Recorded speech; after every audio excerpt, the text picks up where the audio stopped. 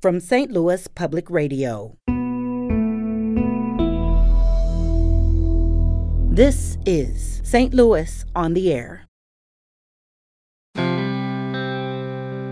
And each neighborhood is different, Peace Park, for example, is recreational. Cabbage Patch is about food production, and Walnut Park, it's increasingly about outdoor sports. And so it's kind of for each community to determine what does a green space mean to them, and what's most needed there. I'm Sarah Fenske. Some parts of the city are going green, really green. Parcels where homes once stood are now purposefully being left vacant, not from neglect, but as green space. The city has long seen the merits of these green parcels, but struggled to maintain them. Now a new initiative with real money behind it aims to ensure the land is maintained and held for the community. And joining us today to tell us more is Laura Ginn. She is a vacancy strategist for the St. Louis Development Corporation. Laura, welcome. Thank you. Happy to be here. So, Laura, the St. Louis Community Land Trust will be a new organization, but it builds on some ideas that the city has been working on for years. What first got the city and the St. Louis Development Corporation thinking about returning vacant lands to green space? Oh, gosh, it's a hodgepodge of different reasons that kind of culminated here. So one, just picking at random, would be the Missouri Department of Conservation's interest in connecting city residents to nature. This is our state fish and wildlife agency, and it's their mission to, connect Missourians to opportunities to interact with nature. And they recognize that the majority of Missourians do live in cities. And so kind of shifting their approach to conservation over the last several years and really thinking about how to better support cities in infusing nature throughout.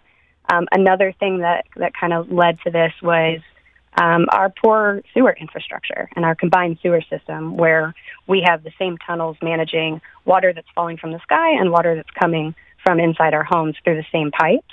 And over the years, and as those have aged, they're not equipped to handle both. And so the more open space we have to absorb stormwater, the more we keep out of those tunnels and reduce things like sewage backups in people's basements and local street flooding. And then on another angle would be that we have 2 forest parks worth of vacant properties, and they're majority concentrated in North City. And they're not going to, become all houses in the next 5 or 10 years. And so what are some short-term and long-term uses that are going to help us plan for the future of St. Louis? Okay, so that is a hodgepodge. You did a great job in sort of getting us through that all very quickly. I'm very impressed here. So with all of these as motivations here, this led to the Green City Coalition. And this, again, comes out of the St. Louis Development Corporation that you work for. Was this mainly looking at vacant lots that the city already owned? Yes, but it's hard to do that. The Land Bank LRA, Land Reutilization Authority, only owns about 40% of the vacant properties in the city. And they're not really concentrated. So 60% are held by private owners, individuals, out-of-state people that have, had it passed down through generations, or corporations, or even, as we've seen a lot more lately, speculators. So we try to concentrate around the properties that are going to be easier. But it's not that simple. We do have to work towards acquiring those private abandoned properties where it makes sense, and really kind of piecing these together.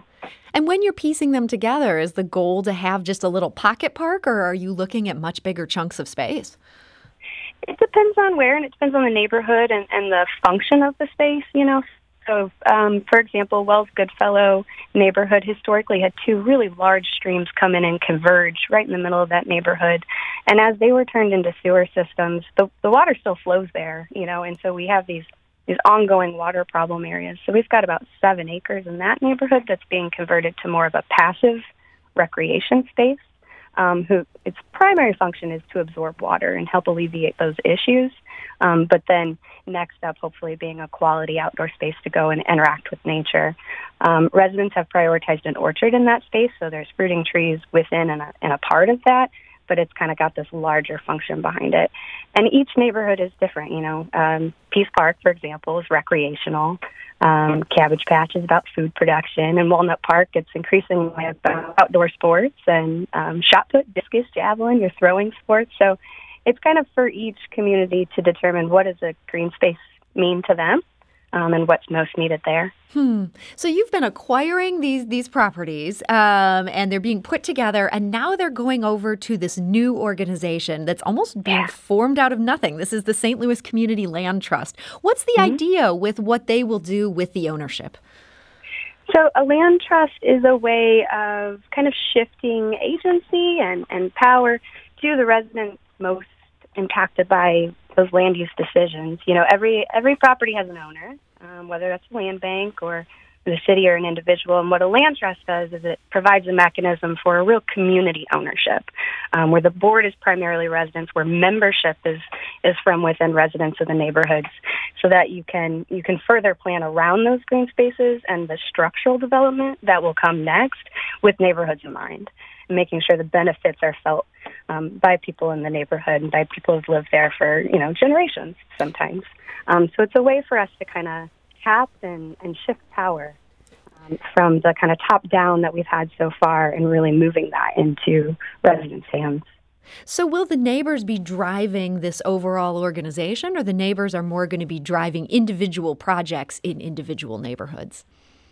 What's kind of fun about these next steps is that's all kind of to be determined, right? So we've worked really hard to put together a solid, sustainable funding model and really figure out what partners we need at the table to set this up for success. And now that we know it's possible, now it becomes building that resident leadership, building out the board, hiring an executive director, and that inaugural board is going to decide how governance works, how decisions are kept in communities, how people are represented around what happens from here on out. So that's going to be kind of the fun part of this next whole year. So you mentioned funding, and that is a big deal here. This isn't just a pie-in-the-sky idea whatsoever. Right. You now have a $1 million grant from the Missouri Department of Conservation. It's technically a challenge grant. What does that mean in this case? That means they acknowledge that green spaces are only one piece of the puzzle, and especially when you're working on nature in cities, it's part of a larger built environment. We know that green space development in other cities can lead to displacement. It can push property level or values up, right, and start to outprice people. And so this really creates a mechanism to make sure that these green spaces aren't having any potential negative impacts, and then we're repeating any mistakes of the past of kind of government mandated development like that. So the Department of Conservation, it's really impressive that they've been able to recognize that, and then not only recognize it, but put their money behind it and call on other partners to come and join them and say, this isn't just about green space. Now we need housing, we need public health, we need environmental justice, right? And so we can continue to build those partnerships and those funding opportunities and really set neighborhoods up for success. So you have 7 different project sites now. These are in 4 different neighborhoods. That's College Hill, Wells Goodfellow, Walnut Park, and Baden. These 4 different sites, these are all on the north side. Right. Is the expectation that some will be added on the south side, or is this going to begin as a north side project? It's going to begin in those 4 neighborhoods, and I'll, defer back to the future board to decide where they go from here. We've already, just as a coalition, as a ragtag partnership of entities, kind of shifted away from more of an environmental planning perspective of where we need green spaces for resilience and more into what does the community need. And I think we'll continue to see that shift. And as it moves more and more into resident leadership, who knows where it might go. But we're also partnering with several other emerging land trusts and existing, right? So we have Beyond Housing, and they're doing incredible work, and there are others that are forming too, like the North Webster Land Trust, working to retain affordable housing in a historically Black neighborhood of Webster Groves. And so how do we all work together to shift our local systems and our policy and conversations and support all of us in these efforts? Because really what we see in other cities is the more trust you have, the better. You mentioned other cities. Really Sorry, go ahead. Oh, it's not a competitive space. We're all going to be better for collaborating in this, right? So you mentioned other cities. I find myself curious about this. It seems like such a great plan, and it also seems like, wow, why did we never think of doing this sooner? Is there another city that has kind of provided a model for doing this sort of thing? Dudley Street Initiative is a great one, and also Los Angeles Neighborhood Land Trust has been one I've been watching for years because it's an example of a city land trust that covers several neighborhoods, and that's really what we've been trying to look at is how do you cover a wide range and very different types of communities and retain that decision-making throughout. Los Angeles Neighborhood Land Trust, New Orleans, Boston, Baltimore. There's some great examples, and what's been most fun about that, I think, is learning what works from other cities, but also getting to see what won't work here. We're a unique place. Mm-hmm. And so taking what we can from others and kind of manipulating that into what's really going to work best for St. Louis. So one of the examples of this that you mentioned earlier is this Peace Park site, and this is on North Grand in the College Hill neighborhood. Mm-hmm. And a lot of us just assumed this was a city park, and the Post-Dispatch actually had a great story about this new initiative and talked a bit about that park there. But I'd love to get people up to speed on how this is going to affect that property, because I think this is one so many of us have driven by and just not been aware of the backstory there. So what exactly is Peace Park? And what will this project do for it? Yeah, you can Google it, right? You can Google map yourself right to Peace Park, but it is not an official city park, and it never has been. Back in, a long time ago, a great civil rights advocate named Otis Woodard came to St. Louis from Memphis, and he started working for a Lutheran church in the area, and he lived on the block that is now Peace Park. It was residential before. And in his yard and then in the space next door, he would always collect and put out items for people to come and take, whether that was food, clothing, basic essentials. And it became this gathering space for people to come, for community and for assistance. And it had this share shed for sharing things. And Otis passed away, I think, about 6 years ago in 2015. A couple of his children tried to keep it going, but couldn't quite keep it maintained, and that's fair. And it's because the entire block is owned by either the land bank or private entities, and they're technically considered vacant and abandoned properties at this point. So in 2017, out of work from the For the Sake of All report that highlighted the racial disparities in that zip code 63107, partners at WashU started working with residents.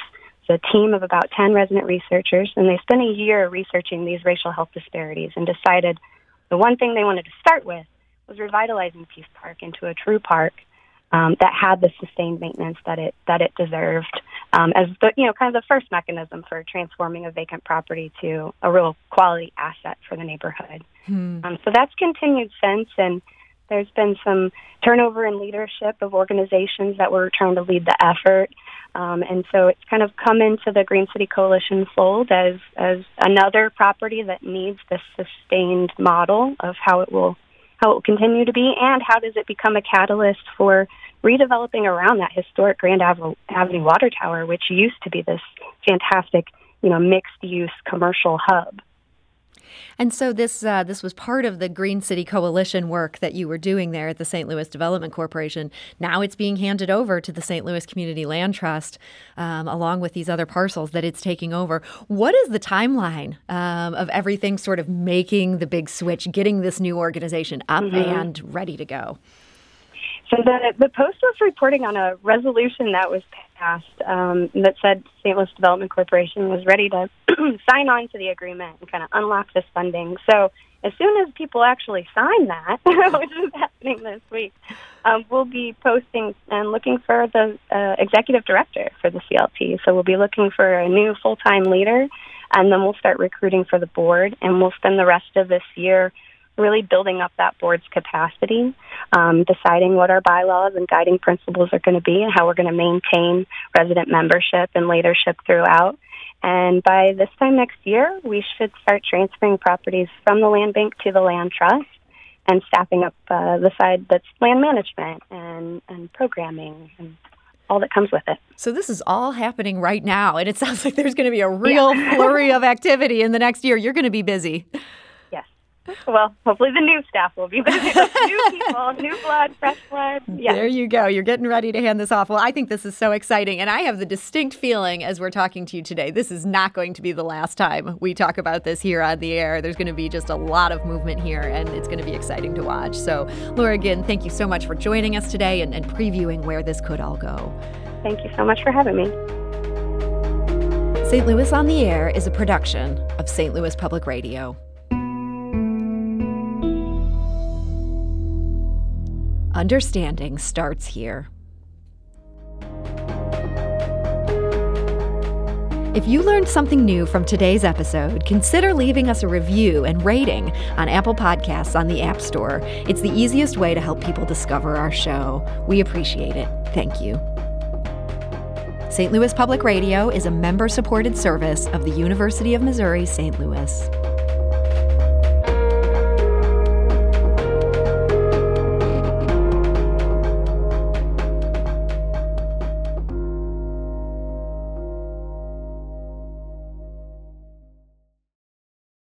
Support comes from the Missouri Forest Products Association.